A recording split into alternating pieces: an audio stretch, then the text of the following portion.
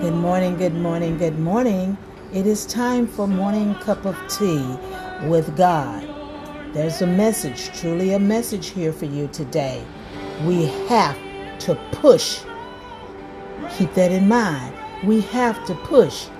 The scripture I want you to keep in mind is Colossians chapter 4, verses 2, which says, "Devote yourself to prayer, being faithful and thankful."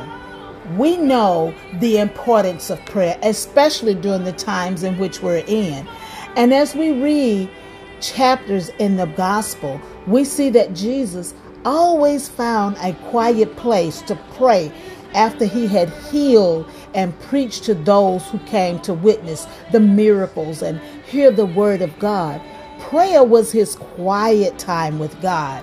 It kept him strong and it increased his power. So when you're looking to bring about a major change in your life, in addition to having faith in God, you also have to pray more than once a day. Yes, you do. As the Bible says in 1 Thessalonians, pray continuously. Give thanks to all the circumstances, for this is God's will for you in Christ Jesus.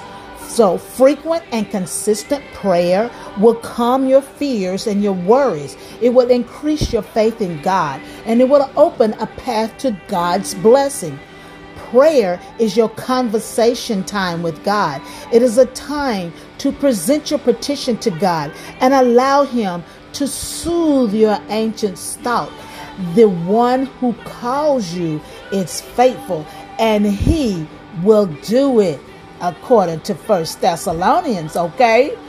Prayer brings an anointing from God. Under that anointing, you will find peace. You will find strength. You will find confidence. You will open the door to God's protection and healing as you pray for yourself and you pray for others. It's important to be focused on prayer several times a day, especially if fear begins to control your emotions. Yes, think about Mark chapter 18 verses 1, where Jesus told his disciples a parable to show them that they should always pray and not give up. So that's what we're going to do right now, beautiful souls. We're going to pray to our Heavenly Father. So let's bow our heads and go into prayer. Yes, eternal and everlasting God, you are the creator of every good and perfect gift, and I am so thankful for this day. I come to you at this moment because I need the power of the Holy Spirit to soothe my anxious thought and to assure me that a wonderful change is soon coming. Strengthen my resolution to have complete faith and trust in you as I wait for the miracles. I humbly ask you for the healing of this country and this world. I need your anointing to fall on my family, to fall on my friends. Allow them to feel your presence in every area of their life.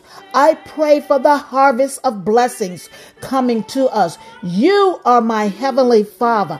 I know that you are watching over us.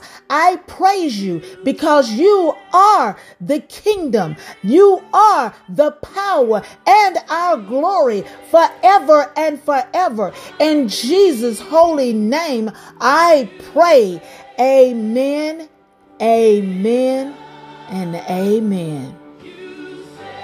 You have been covered by the blood of the Lamb. Have a God day.